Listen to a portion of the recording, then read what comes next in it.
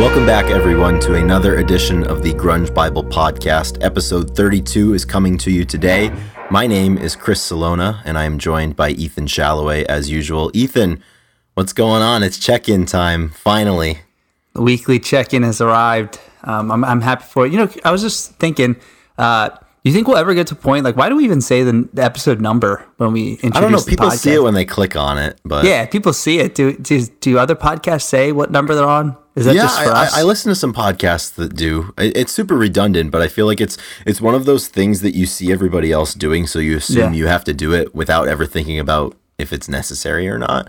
Yeah. I mean, I guess it's like a little boost. Be like, yeah, all right, 32. We're still makes rolling. Me feel good. Yeah, I guess we're in too deep now to change, because God forbid you ever change anything, right? Yeah, we'll definitely go to a year, 52 weeks. But anyway, I'm doing okay, Chris. You know, it's Monday, which is a great opportunity to have a great week. Just getting over some difficulties with my eyes, as you know, they're sewn shut. Yeah, man. But other than that, I had a pretty good weekend watching sports and hanging low. How are you doing today on this Monday? Pretty good. So I'll tell you, last night was the first night in probably 2 to 3 weeks that I actually got an adequate amount of sleep. And I feel immaculate today. It's great. It's really nice. Like I think I got about 7 hours, which for me is, I'm in the positive then, because usually I linger around 6 or 5.5 because I'm not taking care of myself. But no, it was good. It was a good bookend to the weekend. I spent some time with friends. I went on a date and I watched a lot of football. So things aren't too bad. So we're hanging in there, and nice. Yeah, we're recording this on Monday. The episode will come out at the end of the week. So what could be better than that? Nice. You went on a date. That's awesome. I did. Yeah, that was we'll have to discuss that one off the air. We're on the air. Great. Maybe we could get a group decision, maybe some group think going on. Yeah, so I bet you that everybody's really interested in that stuff. That listens. That's super riveting content, and it has a lot to do with grunge rock. That's great. Well, what do we have on the docket for today? For this There's no appeal episode? On the docket today. No, actually, it's been a little while since we've done this, so we opened up the forum today for a little question and answer session. So this morning we solicited the fine folks of Instagram for all of their burning questions about Grunge Bible and the relative and adjacent entities. So we're going to go through some questions today. That's awesome. That is going to be fun. I love when we field questions from the people. What's the temperature for you right now in the Rhode Island area? My temperature just got pretty cool. I wanted to bring that up. I said I think this weekend was the first weekend I felt fall in full force, which I just think is worth noting. Yeah, I'd say the same for me. Last night I actually got down into the 40s for the first time. So I think right now it's maybe hovering around 60, but I mean, all the leaves look real nice. And it was nice yesterday. I was in the car, around maybe 7 in the morning when the sun's really starting to rise above the horizon and it just hits all the trees and everything. And I mean, you grew up in Pennsylvania, when the lights are, when the sun's reflecting off the leaves. So that was super nice. I'm not looking forward to the impending winter. I'm not a winter guy, so hold on to the fall.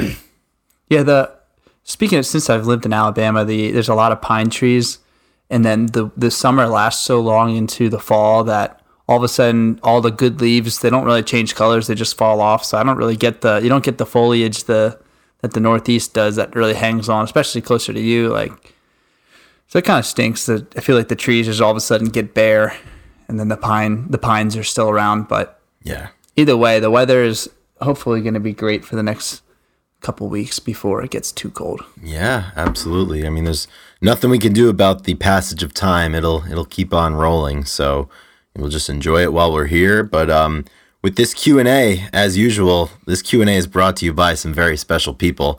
As everybody knows well now, this podcast is brought to you by our top-level Patreon supporters, and that club, as usual, is consisting of these fine individuals, and they are Shannon Gorgone, Sonny Mashburn, Victor Schaefer, Jade Mercado, Alexis Shannon, Release, Sue, Kayla Jean, Lauren Irene, Marianne, and Jamie Lynn. So once again, we are grateful to be in your virtual presence, in your ears, on the go, on your screens, wherever it is. So we are indebted to you as usual. Yeah, you took the words right out of my mouth, as always. love taking time to thank the supporters. You guys mean a lot to us, and I'm sure we'll come back to that later. We can speak a little bit more on it, but let's get to some questions, Chris. I'm kind of dying to answer some random questions from the people. I don't know why. We've got some good ones to get going. So yeah, I'm hoping that Nickelback will be involved. I'm hoping that Creed will be involved. It always makes an appearance here and there. But we're going to lead off with something that is, I think, fundamentally very important. And I think you can glean a lot about someone's personality based off of this decision. So we got a question wanting to know whether Grunge Bible believes in cereal before milk, or do you put the milk in and then the cereal? And there is a correct answer for this, in my opinion. Yeah. And I'm not gonna try and zag on this one and act like you can't. No, you can't be a contrarian for this. I'm not gonna act like I've actually done it. So I put my cereal in the bowl like everybody else, and I pour the milk over top, and there's no other way to do it. Otherwise, you're probably gonna waste milk. Exactly, and additionally too, I wholeheartedly agree. And then on the off chance, you follow that process through, and then you finish your cereal, and then you're like, kind of want some more cereal, so you just put some cereal on top. It's not the same. It tastes fundamentally different. That's true. I guess at the end, you do, when you finish your first bowl. If you want more, you're going to put. It's just not the same. The equilibrium is all off. But I didn't realize that you do put your cereal into the milk at the end if you're going. That is the only circumstance in which that is an acceptable thing to do. Wow. I feel like I just caught myself. I said I'd never have done that, but I've clearly done it. The second, but you definitely get a pass on that type of thing though, because it's situation based. I don't know. Or you think maybe you have to finish drinking the milk and then start from a clean slate, or just get a new bowl? Like, is that bowl finished when the cereal's gone? Dude, I don't know. I feel like a liar. I don't know what to believe anymore. It's been a while since I've had seconds for cereal, so I don't really know. When's the best time to eat cereal, Chris? Lately, I've been on a cereal at night kick. Like, I'll eat my dinner at like 6:30, and I'll be like, I've been trying to go to bed at like 10:30, 11, and like 9:45 will roll around, and like I'm watching something on TV, or like I'm working for the page late, and I'm like, oh, I'm gonna have some cereal. And midnight cereal you can delete a box in 2 days if you're not careful, though. Midnight cereal is the best. I think it's always there too. I mean, you're not gonna not have cereal in the house.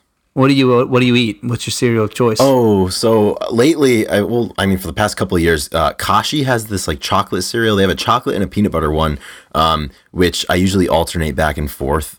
Sometimes I'll just put it in the cup and pretend that it's granola, and do it that way. But it's been a long time since I've actually purchased a junk cereal for myself. But back in the day, like Reese's Puffs, Oreo O's, Cookie Crisp. Oh yeah, Cinnamon Toast Crunch. Yeah, that's a classic. Yeah, I'm a big Cheerio guy. Like plain Cheerios, not even like Honey Nut. I don't really like them. I'm just like a plain Cheerio guy. Smart Start's good. So yeah, Cocoa Puffs though are so good. Here's an offshoot, and we're gonna get apparently deep into the cereal. But if each of the big four grunge bands were a cereal. We need to figure this out. Which cereal I love bringing would they these be? in. Yeah, I love bringing these in. All right, so Pearl Jam. Let's see. Pearl Jam's a little lighter, a little consistent. Pearl Jam. I don't know. That could be Honey Nut Cheerios. I was gonna say Honey Nut Cheerios. They're like always there. It's not quite regular Cheerios. Like they have their thing, and it's Honey Nut. Yeah, and they're an institution too. I mean, they're recognizable. They've been there forever. You can find them in every supermarket. Yeah. I think Pearl Jam are Honey Nut Cheerios. Okay, where's Soundgarden lie? Oh, that's tough. Lucky Charms, dude. Maybe. Maybe honestly, that might not. That's not bad. It could be Lucky Charms. Maybe Cinnamon Toast Crunch. I don't know. Yeah, maybe Cinnamon Toast Crunch. I'm trying to think if there's like something. Yeah, I don't know. All right, Nirvana. Well, it depends on who you're asking, I guess. I mean, there's probably some people out there thinks Nirvana is like Chex Mix or Rice Chex, whatever it's called. Raisin Bran, all bran. Damn. All right, and then Alice in Chains. Could we throw something in there? Maybe. Oh man, I'm having. Is there a cereal where like there are multiple components of it that don't really make sense, but when you put them together, it's great? Because I mean, that's what I think about with like Jerry and Lane and their voices together. So, but like maybe it's a mixture. If maybe you wanted to. Oh yeah, when people split cereals, I've done Reese's that. Puffs and Cocoa Puffs together or something like that. I don't know. I've definitely done like Wheaties plus like any other soup. Really, yeah. I usually put Cheerios or something, or Wheaties plus like chocolate or Cocoa Puffs. So maybe it's a combination, but I don't know. That's totally. Kind of tough. It's kind of tough to attach cereals to grunge bands, but that's a difficult exercise. We're gonna get back to the cereal in a second, but here's a really good question. I know we both have a lot of experience in this realm. Making these types of decisions, and it's something that we're passionate about. But question that we got. What is the best song to use to get a party going? Ooh, like to get a party, as in like a gathering of like friends, and any party, and that's the thing, because you could go in a lot of different directions for what the tempo you want, for the night to be. Yeah, there's a few that come to mind. The Boys Are Back by Thin Lizzy's really good. That's what I was gonna say. I mean that one hardly ever misses. I feel like it's kind of lame, but people really like singing "Don't Stop Believin'." I wouldn't really put that on. I fucking hate that song. Yeah, I think everybody does. Mr. Brightside by The Killers, a certain group of people. But if you're talking about me, by Blink-182 could be in there too. If you're talking about getting a party going with me and Chris and a few of our closest friends, there's only one genre that can be played that'll really get the sing along going. Absolutely. And those are the sea shanties. The sea shanties. Set sail with us, man. And I kind of feel a little jaded because we were doing the sea shanties long ago. And do you remember, what was it, last year there was like a thing on Instagram where sea shanties gained quite a bit of popularity. Yeah. But like I feel like that was completely stolen from us. I felt a little offended when that happened, because we've been doing that for a long time. Yeah, I mean, it's been like 7 years since we did it in and the best thing is Pittsburgh. There was a song called Mary Mac by Hair of the Dog, and then there was an Assassin's Creed song called Randy Dandio that we used to get fired up to at the beginning of the night. And of course, Leave Her Johnny at the end of the night. That's always got to be the last song. Randy that comes Dandy on. was great. But, sea shanty was. I mean, those are. Yeah, and another one too, a dark horse in my opinion. Have you? Go ahead. Would be Going Up the Country by Canned Heat. That could get things moving a little bit. That is amazing. That's a good one. I will admit, though, I've played some sea shanties at the wrong party and been totally like looked at. You've been mystified. Yeah, they just don't get it. They looked at me and they were like, "Please change this," and I'm like singing along and trying to get everybody to sing. I'm like, "It's really easy. It's really easy. It's only 10 words." But absolutely. So we have another one here. Who is your favorite non-grunge musician? Favorite's a tough word to kind of come by. Let's see. Yeah, because I don't necessarily know that I would have one. Yeah, I would say that someone that I listen to often when I don't know what to listen to, I listen to Kurt Weill a lot. I think that he's a great songwriter, and he does some really good stuff with people that I also like to listen to. So yeah, I'll throw out Kurt Weill for this one. For today. Yeah, it's always such a difficult decision, non-grunge. But lately, for some reason, I've never been a big Rolling Stones guy, but I've been listening to the Stones quite a bit. I was driving and I listened to Sticky Fingers front to back yesterday, as well as Exile on Main Street. So I guess, something that I'm into right now, but I would certainly never consider the Rolling Stones to be my favorite. Yeah, I did not see that coming. No, it's so weird because like with a band like the Stones, they're so like everybody knows who they are, that like when I think about them, I don't think that they have like a cult type following, but there's definitely people who get into the Stones the way that other people get into like the Grateful Dead, for example. I just had someone message me and say that the Stones are playing in Nashville, and he invited me to come up and watch. Really? And I was really thrown off, and I was like, I never expected this text, and I was like, "Are you sure?" And he's like, "Well, I just wanted to see it." It's like, I thought it would be funny to see some old guys, playing off of some leftover cocaine in their noses. It's so funny because they're on their big U.S. tour right now, and I know some people that saw them in Pittsburgh a couple of weeks ago. But a couple of weeks back, I was visiting my brother in North Carolina, and I flew in the night that the Stones were playing in Charlotte. And or maybe the night before, but I was there. I didn't end up going to the show because we had other things to do, and I just really, I don't have that big of an itch to see the Stones live. I feel like I missed the boat on that. But the funny story was, I guess the night before the show, Mick Jagger was like going out to a couple of different bars in Charlotte, and nobody noticed him. And then he posted on his Twitter, he was like out and about in Charlotte, and it was a picture of him in front of this bar, and nobody recognized him at the bar apparently. And then there was some music reporter from one of the stereotypical music reporting outlets did like an investigative report into it, and like they interviewed people who were there, and they're like, yeah, I had no idea it was him. Like I didn't recognize him, or I didn't notice it. And that's amazing. That's like another question. If you saw a musician or a public figure or somebody that you really admired out, and they were just kind of minding their own business, would you go up to them, or would you try to talk to them? Would you ask for a picture, autograph? Like what type of tempo would you take to that interaction? Mm-hmm. I think that really depends on who it is and how they mean to me. If I saw Mick Jagger, I would let him go. I would let him go on his... You saw Les Claypool, though. Yeah. If I saw... Or Maynard or yeah, it'd totally like be different. Yeah, I think that... I mean...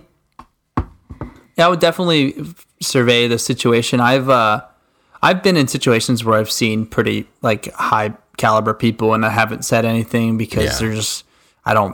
there's just no reason for me to to go over there and stuff. So, I don't know. It really depends on the person. I think that I would always side on, go on the side of caution and probably like just say like, hey, I'm a really big fan. Like keep doing what you're doing. Maybe get a fist pump or something like that. But I think there's a story. I think I read something about like someone ran into Dave Grohl in the like,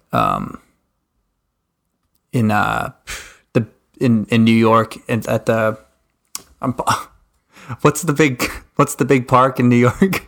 Central Park? Yeah, Central Park. I was like it's like the most generic name for a park ever. They ran in. Oh no, it was my friend Connor's dad, Doug Endy, who's seen a bunch of stuff, and he was with his daughter, and like he saw Dave Grohl with his family, and he was like we've seen him like 4 times, and he went up and he was just like, he like gave him a fist pump, and he was just like enjoy the time with your family or something like that. Yeah. And it was like super low. He's like that's all I did, and it was awesome. I think I'd want to shoot for that approach for sure. Yeah, I would definitely agree with that. And I think there's some people that if I were to see them and it was the correct social situation, I think I would ask for a picture, but like the token, you see someone eating out and you don't go up to someone's table and talk to them. You don't. No. If somebody's like in a secluded area or in a position where you wouldn't want someone to come up to you, it's like you don't go up to them, and mm-hmm. and you don't see someone from across the room and like start snapping pictures that they can like if you just don't do that. But I would definitely agree, like the same thing.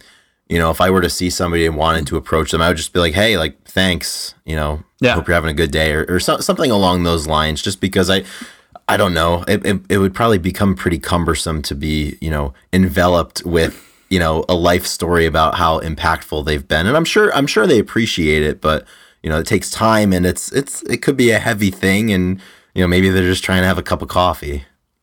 Yeah, exactly. Yeah. I keep it pretty low, but yeah, good question. Yeah, it's interesting. And then another one that we have is we were asked to rate the Pearl Jam drummers through the years. So I guess if we start with Dave Cruzen, Dave Abruzzese, Jack Irons, and Matt Cameron. All right. Well, we know Grunge Bible's official stance on this. Yeah, they're all great. They're all fantastic, and they're all fantastic. It's hard to pick. Yes, but if we had to, it depends. It depends if you want what's best for the band or if you want what's best for the crowd. I'm partial to. I like Abruzzes's style of drumming a lot. Yeah.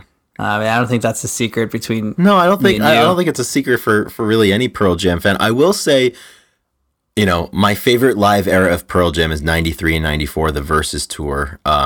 So that pretty much answers it for me. It's definitely got to be Dave. But I mean, he was only in the band for, you know, he only performed 2 albums worth of material, and they've got 9 more albums. So, you know, I think I always tend to forget that Jack Irons was in Pearl Jam. Yeah. But I do think people slander Matt Cameron, and it's one of those things where they want to recognize the talent that Abruzzese has, but they can't help themselves from, you know, digging at Matt for that. But I mean, fuck, man, you watch Matt Cameron drumming with Soundgarden. Like, people are like, oh, he doesn't know how to drum hard. Like, have you ever heard him play with Soundgarden? Right. You know, he doesn't fit into. And I also think, like, if Pearl Jam were conducting themselves on stage and playing the same way now that they played when they were in their late 20s, it would kind of feel a little weird. Yeah. You know, I don't know. I don't know. It's, you know, I mean, they're in their mid 50s now. What if it was switched and like Matt Cameron started with them and then like Dave Abruzzese was still playing? Like, how do you think that he would fit in with everybody? That would be interesting, because I mean, like, they did remove Dave from the band because they had a lot of disagreements with him. Yeah. So, you know, I think guess that it's hard would to be say that it the would biggest work. obstacle. You know. Here's another grunge related one that we have. Who shreds the hardest out of the grunge guitarists? For shredding, probably Kim. It's hard because I think shred can mean a lot of things, but it's got to be Kim Thayil in my opinion. If we're talking about shreds, I mean, probably Kim. But who are some of the? I mean, we there's no secret that we love Jerry's guitar work. Yeah, but like, I think of Jerry for his riffs, you know, and I think of Kim because he can shred, and I think of Mark because of his licks. What about Kurt's shredding? Kurt was shredding on the guitar with his solos. Oh man. No, that's a good way to put it though. The shreds, licks, and riffs. Yeah, and then power chords. Yeah, and then power chords for Kurt. That's basically what it comes down to. So I think that they're all very, obviously they're all awesome, and they all have their place. But we've talked about McCready's work on stage. We've really I would really love to see the other guys on stage. Obviously, I think Jerry has some unbelievable, like, I don't know, it just comes so easy. He's just so smooth in the way that he plays, which I love. Yeah. They all are, obviously, but Jerry's got a real good touch to it. Yeah, he certainly does. The interesting thing about this Q&A is we have an overwhelming number of questions that are related to food. So another one that we have is what is our favorite candy? Are you a candy guy? I'm not. In the sense, I mean, I will eat candy, but I always say that I don't have. Someone pulled my sweet tooth and added a fatty, salty tooth. So like, if you give me a choice of, like, you know, Reese's Pieces or like French fries, I'm gonna go French fries every time. Like, I love like, greasy, fatty before, like, if I'm gonna eat unhealthy. But as far as candy, I really do like chocolate peanut butter stuff. Mm-hmm. I do like chocolate mint stuff. Yeah. And then I do like, I mean, ice cream is not really candy, but those are the ones that I usually will splurge on. Actually, it's a whole different realm. I was thinking about desserts. I was thinking about like pies and stuff, but I mean, it's a class all its own. Yeah, I mean, I don't really get into the traditional candies all that much, I guess. How about you? Yeah. I'm kind of the opposite, where I guess they may have removed yours and put it, you know, into my mouth because for some reason, like, as soon as I don't know, turned 20 or like was in college, I love candy. So like, I can't buy it for myself since it goes away. I would say if I had a favorite, it's got to be chocolate covered pretzels or milk chocolate or dark chocolate. I don't fuck with the white chocolate covered pretzels or the yogurt covered ones. That doesn't do it for me. So you think that, is that candy? Chocolate covered pretzels? I mean, I think so. It's like a candy snack. I mean, pie's not, but like, where's the line though, you know? Yeah, I guess there's hard candy. Like, I always just think about, when I think of candy, I think of like, you know, Jolly Ranchers or like Nerds and that, like, harder candy. But I guess, I mean, like sweet and not chocolatey. But like Snickers, that's candy. It just seems like it's just chocolate in a way. But Is what it is. So this next question kind of ties into this. What would Chris Cornell's go-to gas station snack be? I think it would have to be something like hot fries or something, or Takis, or maybe he was like a Funyuns guy. I don't know. I just picture some sort of bag of something. Yeah, I think so too. Because I don't think he would be a sunflower seeds guy, though. No, I don't like sunflower seeds guys. No, you don't. No, I can never get into it. I just think it's unnecessary. Like if you're gonna do that, like just chew tobacco instead. I could definitely see Chris walking out with a big bag and just like throwing his hand in there and grabbing something. I feel like Jerry, every time he goes to the gas station, he gets a cup of coffee, like a black cup. Like on the tour, he just gets black coffee. Like, Jerry, you want anything? It's like, just coffee for me. Yeah, just Thanks. coffee. What about what about Eddie? What do you think he gets? He might be. Well, I think Eddie still smokes cigarettes, so it's probably like a coffee and a cigarette. I was gonna say he's probably a sunflower guy. I could see him being like a little like a breakfast pastry type scenario going on. Who is the biggest sweet tooth out of all those guys? Oh man, it's gonna be someone random like Stone or something. Yeah. I was to say Stone got maybe like Sean Kenny another from honey bun. Alice. I don't know. Another honey bun, dude. Get the big honey bun coming out. Oh man. Yeah. So this next one, pizza? So we have an episode dedicated to this, but that episode was 6 months ago at this point, so maybe our feelings have changed. But and it's always good, just to kind of remind people or just provide an update or another explanation. But someone wants to know, how did we decide to come up with an Instagram page all about music? Well, when we were first getting into the music, we were talking to each other, and we literally had a lot of great conversations, and we thought that it would be fun to share them with people. And I think that's how we were just like, we wanted a platform to share our conversations and what we thought, just like most people do nowadays. They want somewhere to kind of express themselves. And somehow we ended up with an Instagram page. That was before, that was right when when Instagram was budding.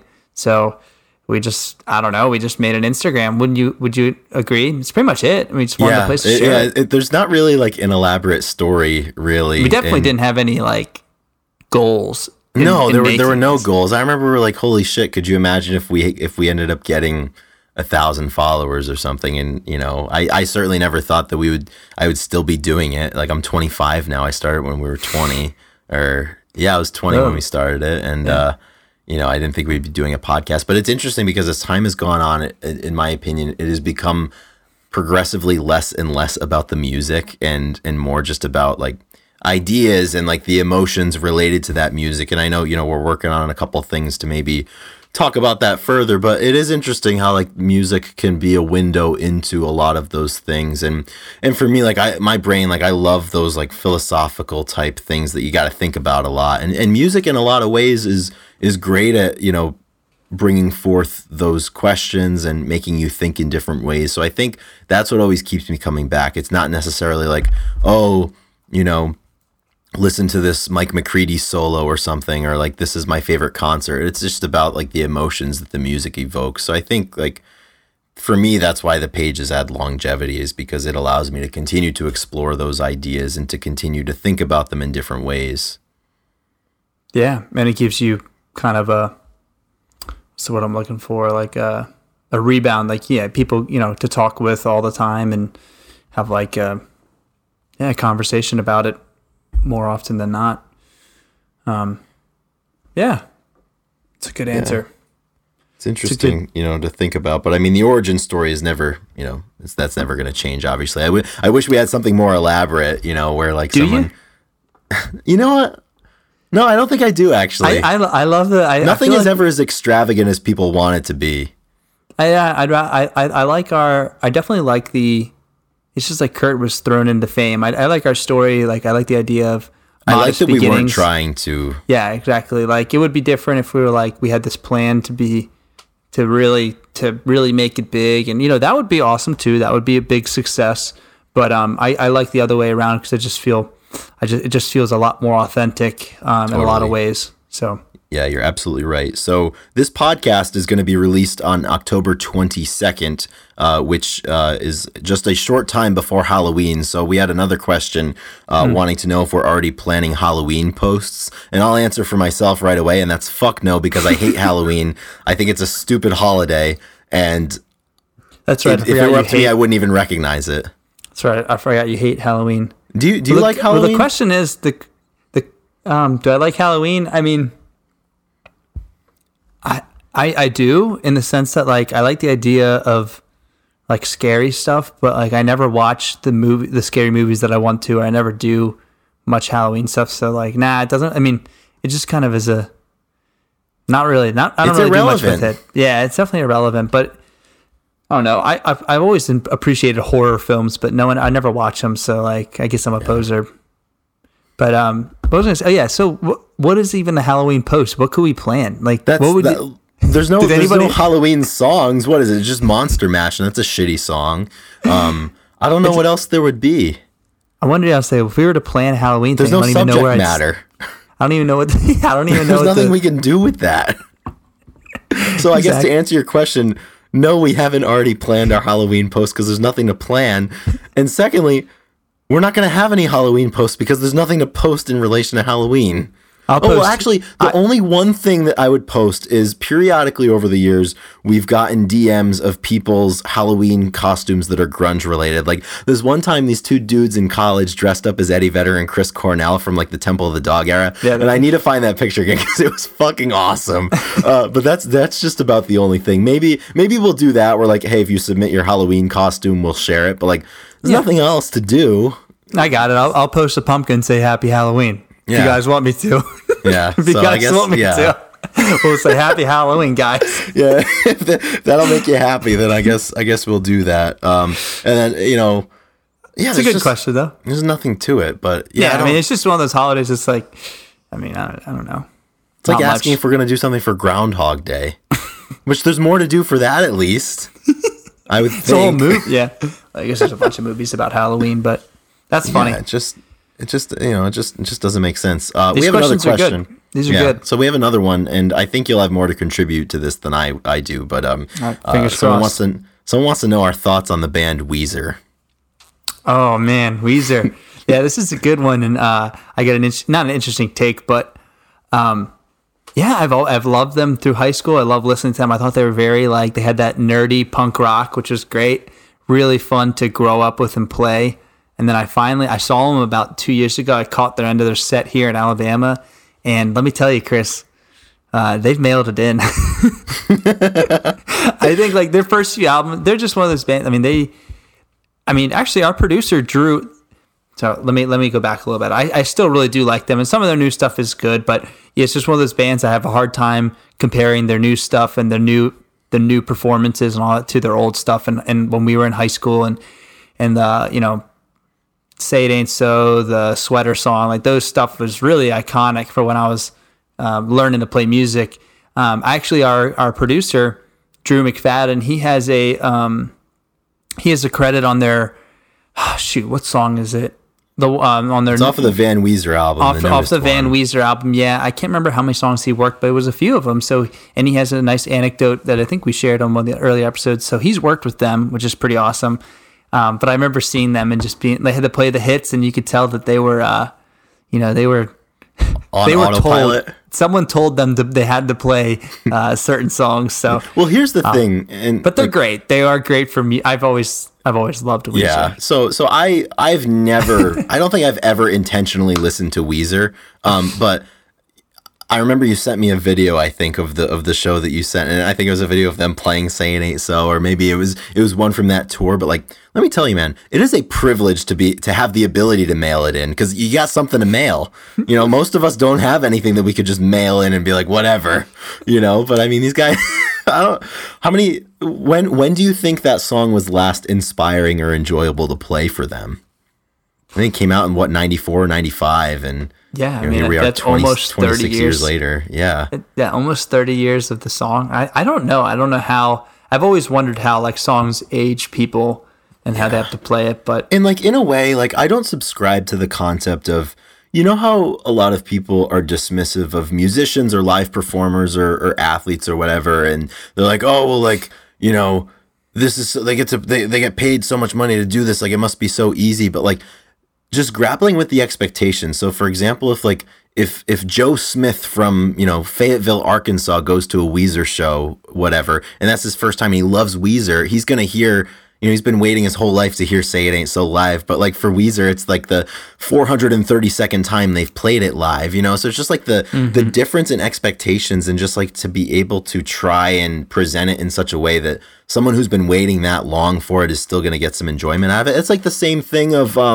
you know, something that comes to mind is like, if somebody has always wanted to see LeBron James play, for example, but like they pick a game against Memphis in the middle of February or something, and it's just like it's game like 55 of the, you know, so it's just like it's always interesting for me because like for somebody out there in that crowd, whatever it is, like that is what they've been waiting for a long time. But to the person up there, the person on the field of competition, it's just you know, they've done it hundreds or thousands of times. So it's always interesting. I don't necessarily know that it's fair to criticize people for, you know, for something like that, because for example, I don't know, if somebody were to come and watch me work every day, if I had a work fan and they wanted to come in and be like, I've wanted to watch you, but like, what if I want to mail it in that day, you know? I mean, like, I think we all do. So from time to time, but I don't know. It's always something that's been interesting for me to think about. Yeah. And I think, I will say, I think Weezer has, they do have an incredible sense of humor that I think they've brought to everything. Because do you remember when they released Van Weezer, they posted about a fan mail that kind of got pissed off, and they were like, Van Weezer, what a terrible name. You might as well just call it Jared. That would have been at least a little bit funny. And so they were like, all right, guys, like, and we're gonna retitle the album Jared for this guy, and it was pretty funny. They did the whole little thing. And I mean, it made me laugh. So, yeah, Weezer's great. You just gotta think the '90s version of Weezer in early 2000 was just prime. Yeah, and, the gold rush is over. Yeah, you know. I guess that's why. I know what I was gonna say. I guess this is where the jam bands were onto something when they decided to make a million songs and not really give the people a chance to demand songs. They actually want quite the opposite. They want to hear songs they've never heard before. And they have the liberty to play whatever they want, and people find it to be, and they only play 3 or 4 songs a show. So, you know, that 12 song album lasts 3 nights. Like those guys, I still think that it's great because they don't have to remember anything because it's all jam oriented. You don't know where your fingers are going to go on that fretboard next. Exactly. I'm convinced that the jam band movement was genius for live shows. That's why they play so much, because thank you, Bob Weir. That's why they play so much, because they're not burnt out on touring, because they just do whatever they want and they play whatever song they want. So and the people love it. I'll say it, dude. Those guys are brilliant. Those guys are smart. Yeah. And that's why Bob Weir is still playing. Yeah. Nobody asks Bob Weir to play like Teen Spirit every night, for example, and, you know, judges the entirety of this performance on, you know, someone's performance of one singular song. It's like, that's just like a consequence of fame, you know, and it's interesting to think about, but, you know, if you can break out of that, you know, like Pearl Jam at this point, like they've broken out of that because they've recorded for so long that I think people do kind of, you know, want to expect different things and want to hear different things. And that's got to be liberating as a performer and as a musician, you know, just to be able to, you know, feel validated to explore different areas. This will lead into our second to last question. So we're going to get back to the serial thing, but the second to last one is, this is actually a really good question. So someone asked, if Pearl Jam did an MTV Unplugged today, which songs would you like to hear performed? Because obviously at the time it was only 10. And that's one that I definitely have to think about, but it's oddly enough one that I would love to hear was from 10, and it would have been Release. I just think that would have been pretty cool. Yeah, Release would have been really, really good. Yeah, where would you start? I mean, it's funny, but I didn't see any of those songs live. But I guess are we assuming that we don't have the footage of this, the last one, or if we? I think it's if they got another shot, like out of all of the, you know, discography since then. Is there something that, you know, we would like to hear? Yeah, where do you sit on this? I'll let you go first. You know, I definitely, first of all, that set was incredible, and I think Right. I think that only happens in a time and space that it existed in then. I don't think it would be as special today. I don't think the emotion would be there just because things are different now. But, Release would definitely be on there. And I'm trying to think maybe, something off of Yield, maybe like, I think Given to Fly would be pretty cool. Maybe Unplugged a little bit. I'd love to hear like a Light Years in the original tempo. They've sped it up quite a bit since it came out, earlier. Maybe I'd love to hear something a little bit outside of the box that you wouldn't think would lend itself to being acoustic. So maybe even something like a Dissident or even Lucan or something. They have a slower version of Lucan that they've played before, but I always think it's interesting, musicians' abilities to recreate these really loud, expansive electric songs into something that's, a little different when they bring out the acoustic guitars. And I think obviously these guys would be able to do it. But their catalog is so big that it's really difficult to, bring forth a list of 4 or 5 off the top of my head that I'd be like, I would want to hear this. Yeah. Yeah. Maybe Nothing Man would be really good. That would be cool. That would be really cool. I'm trying to think. I do like the Dissident. That would be. I just think it would be unique, because there's a lot of parts to that song that don't really lend itself to, to an acoustic setting. I mean, the whole main lick doesn't really.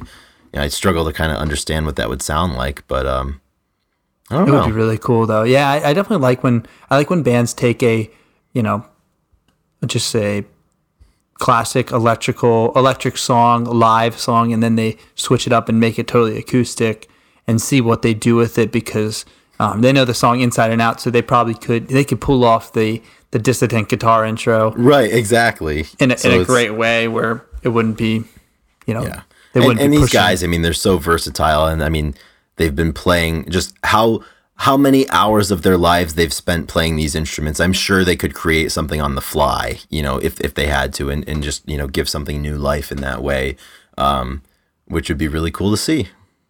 Yeah, that's a great question. I like that. The alternate, and it would be interesting to do that with maybe we can make an episode of that, and we can make an alternate. We can both make our own alternate Unplugged lists. Yeah, and we could cool. We could kind of talk about the episodes, but we could just be like, what do we want to hear? That'd be cool. Yeah, and of course, even Soundgarden obviously never had the opportunity to play a proper Unplugged, so we could create one, from their, and because their catalog and their style changed so much as time went on, from the 80s until Down on the Upside and then King Animal. So that would be interesting. I'd be interested to take some time and think about that. So nice, good question. Like a good exercise. So as I said. All of these questions, they are good, but they pale in comparison to the final question. So we're going to bookend the episode with serial questions. And this one, I'm not sure why this is something that our opinion has been asked about, but a couple of episodes ago, I think on the anniversary of Bad Motorfinger and Nevermind, we did Own, See, and Meet, which was basically like Fuck, Marry, Kill. So we have been asked to do our first ever Fuck, Marry, Kill. Okay. Great. And the 3 candidates are Tony the Tiger, the Lucky Charms guy, and the son on the Raisin Bran Crunch box. Kill him. Yeah, we just gotta kill him off right away. I'm killing the son on the Raisin Bran box. So then it comes down to so what do you think about it? Do you think about it as like, who do I marry first, and then the end result is just collateral damage, or like are you trying to secure the physical acquisition first? Let's see. One is a leprechaun that has a lot of gold, so I'm gonna have to marry that man because that's a good financial decision. Yeah, financially, it's gonna set me up for the rest of my life. Yeah. And then Tony the Tiger, we're gonna get together, and hopefully Tony is short for like Antoinette or something like that. But yeah, so I'd probably kill the son. Yeah. I don't think there's any debate that the son's going right away. Yeah, I'd marry the leprechaun for the. Wait, does he have a name? I don't think so. and then me and Tony are gonna get it on, I guess. How about you, Chris? Wow. Well, I'm in fundamental agreement that the sun has got to go. It just doesn't really fit. It doesn't fit into any other scenario. I mean, you can't marry a sun, and you certainly can't do other things with the sun. I mean, you're not going to be long for this world if you do that. So, the sun takes an early exit, and then yeah, it's tough because it's like, Tony the Tiger and the Leprechaun, the Lucky Charms guy. I definitely agree with you that there could be quite the financial windfall, and I could see a scenario where you take that windfall and then you just you hope and pray that the Lucky Charms guy isn't long for this world, and then you're a rich widow, and then you can kind of go about your day and about your business. I will say the Lucky Charms guy does seem kind of annoying, so maybe. Maybe not someone you want to share your life with, and that's the thing. Maybe is what I'm talking about, because then it's like, so say like you get him out of the way right away, and maybe you steal some money in the process while he's while certain things are and exactly, and then you have maybe Tony, they pay you, maybe he pays you to do it and maybe, and I just get the sense that for a household member. And a collaborator on various things. I think Tony the Tiger would be a little bit more reliable than the Lucky Charms. A leprechaun you can't he trust. Sounds like he seems like he would be an asshole, and I don't know that. I don't think Tony would be an asshole. You can't you can't trust leprechauns. I think that's kind of common knowledge, right? I mean, and like I don't have much, but like I feel like the leprechaun would embezzle. Something would happen. So I think I would say that, the sun's out right away, and I think I got to marry Tony. Yeah, I don't think that's a bad. Unfortunately, you have to fill out the end of the card with, what the must kids be love done. Tony, yeah. They do love, so maybe like a good father figure, maybe a good uncle for, the nieces and nephews around the family, and I think just somebody you might want to have around. The leprechaun would definitely run out on you too if you tried to exactly. Marry, you're just a placeholder. He's moving on to the next thing. Yeah, you're not the only one either. Yeah, you're not the only one either. Don't they? What are they? They're looking for the pot of gold. Yeah, they're not going to hang around. But that might not be a bad thing. As long as you don't sign the prenup. You know what, Chris? I'm going to change my answer. I'm killing him. I'm killing that bastard. I don't even want to deal with it. Somehow I'm going to fuck the sun, and me and Tony are going to live happily ever after. But I'm killing that damn leprechaun. That is a monumental change. But honestly, it's one of those things, when you learn about a topic or you learn about somebody, and the more you learn about them, the less you like them. Or like you have like a friend of a friend, and like you're like, oh, they're fine. But then a week later, you've seen them a couple times out in a public setting. You're like, I really don't like this person. Yeah, that's how I feel about about the Lucky Charms guy. Yeah. Oh, I just don't think it works. So yeah, that was Is that the most unique question that we've answered on the podcast? Yeah, that one's a good one. I wish I would have threw a different, maybe a different mascot instead of the sun, just because. Yeah, the sun was just kind of. It just didn't really make sense in a lot of ways, but yeah, that was a good one. I like that one a lot. Yeah, that was quality, and here's the thing, like, there's not really anywhere else we can go there.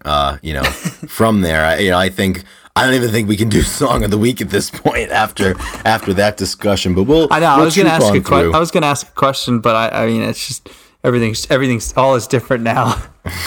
Things were so different then, and now they're just different. So, if you are still listening, thank you.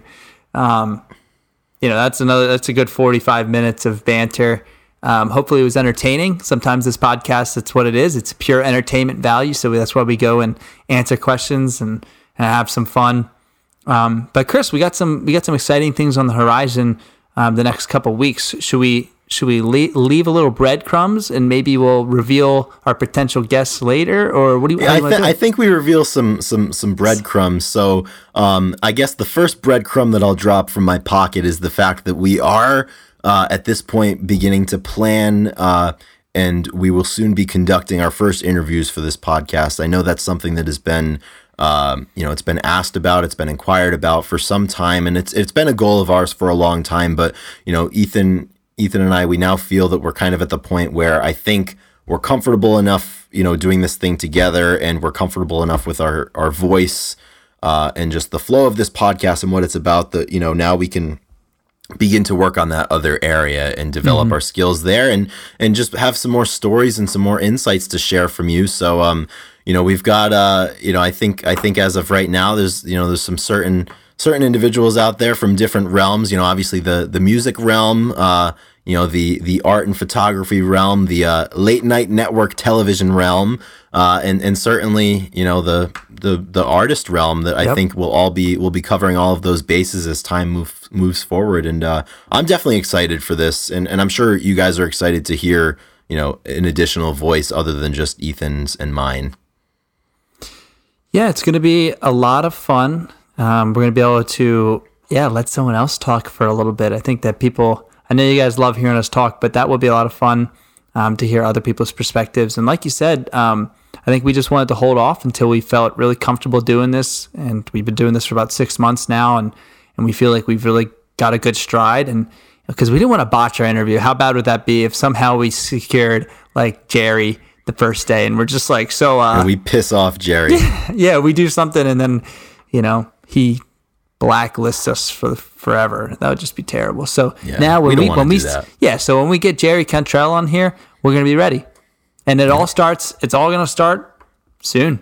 It starts now. So, and thinking about this, I hope, Ethan and I, we're definitely excited about this. I'm excited to plan for it, to kind of, think of questions and just to develop those relationships with people. So if you're excited about that and you want us to continue, to progress in that realm and to, really, really, really expand the latitude of people and really have this become a main part of the show, and if that's something you're looking forward to, please, take a minute and think about, supporting us in the different ways that we've said before. Obviously, the Patreon is there. The merch orders are continuing to come in, and we really appreciate that. There's a lot of listeners that have reached out to us that have said, I want to support this show. Here's a crew neck that I just bought. Like, I know it's not much, but it'll definitely help. And all of those things help out a lot. And just, maybe sharing the podcast or the page with a friend that that's interested in the music, and just, to kind of continue to grow that audience and, support us in those ways that, that encourages us to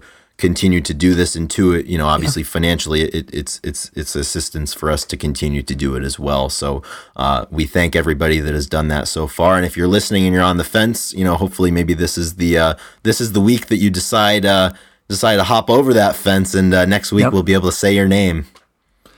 Yeah, just remember that every time you like and subscribe or write a review, that helps other people find us easier. And that means just as much. So that means we're 1 week closer to having Jerry Cantrell on the show. That's right. That is exactly right. And if you remember this, Chris, when we hit, was it 1,000 subscribers, 500,000 follows, and what was the third prerequisite? I forget the third one. We'll have to go back to the first Q&A, but the Grunge Bible cover of Wood by Alice in Chains is looming in the distance. It is looming. It's out there. I'm gonna have to start to warm up a little bit, because we are closing in on that 500,000. We are closing in on that 1,000 or 10,000, whatever it was, and I think if we ever top the charts as a podcast, top the charts. Who knows? A nice push by the viewers, and Grunge Bible has to hop in the studio and hash out a cover of Wood by Alice in Chains. So if that's motivating to you, then you know what to do. Awesome. Well, do you have anything in you to do the song of the week, or should we just scratch it, Chris? We haven't missed one yet. It's the Lucky Charms theme song. I was trying to think of some jingle I could use. I was thinking, probably the Rice Krispies, not Rice Krispies, the Rice Krispies have three little elves. Right? That would get a little crazy then. we should have just did that. You got 3 of them in there. I mean, that's a lot to handle. And Snap, Crackle, Pop, I think, are the names of those guys. Because, I mean, like three's too much, and I mean, that's a polygamous marriage. That's a I was thinking between the 3 of them, you have to kill Snap, Crackle, or Pop. Well, then you get the that might have to be that question might have to be dealt with at some point. But yeah, my song of the week, as I mentioned earlier, I've been listening to a lot of the Rolling Stones, and one song in particular I've listened to quite a bit, and I really enjoy it, and I've been listening to covers of it and just alternate takes of it, but that song and my song of the week would be Can't You Hear Me Knocking by the Rolling Stones. And I just really love Keith's open G on there, and it's just super hard edge, and the choruses are great, and it's just a really, really cohesive song, and been listening to it quite a bit. So that would be my song of the week. Awesome. That's a good one. Really good Stones pick for the week. Mine I actually sent to you the other night, and it is by the Raconteurs. However you say that, the Raconteurs, right? I think so. And always hard to say for some reason. But the song Jack is White's other band. Yeah, the song is "Some Days," and in parentheses, "I don't feel like trying." And I sent it to her. It was a long day, and like I said, some days you just don't feel like trying. But the end of the song has this nice build where they say, "I'm here right now. I'm not dead yet." And I think that's a great anthem. And sometimes you just need to say that aloud and say it often. That I'm here right now. I'm not dead yet. And that we have a beautiful opportunity called today, and we got to take advantage of that every time. So that's the song of the week for me. Just a little motivator, helps you out, and it's exactly what we're going to do for the rest of the week. It's going to go and kill Absolutely. I could not agree more. Well, Ethan, thank you for sharing that last hour with me, and to all of the listeners out there, thank you for also sharing in this time with us. And I think if there's one thing, any survivors of Grunge Bible Podcast episode 32, I don't think any of us will ever look at cereal boxes in the same manner again after today. Safe to say. Yeah, that's safe to say. Awesome. Well, that just about does it. So we will catch up with everybody next week on episode 33. Ethan, thanks again. It's been a lot of fun. Thanks, Chris. It's been a blast. And we'll talk to you guys next week. Rock and roll, everyone. Take care.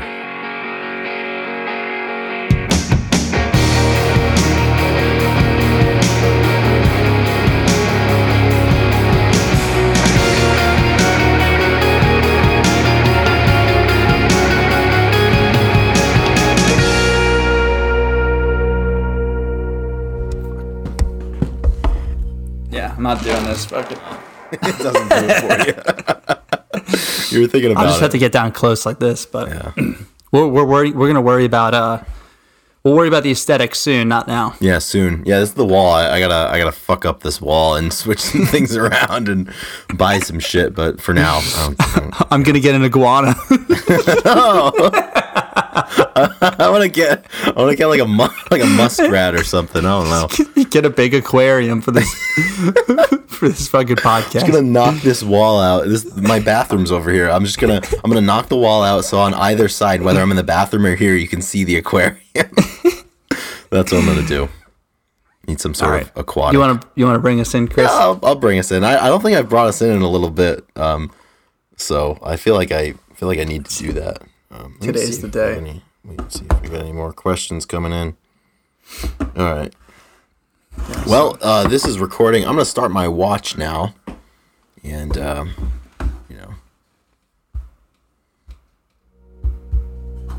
As am I. All right.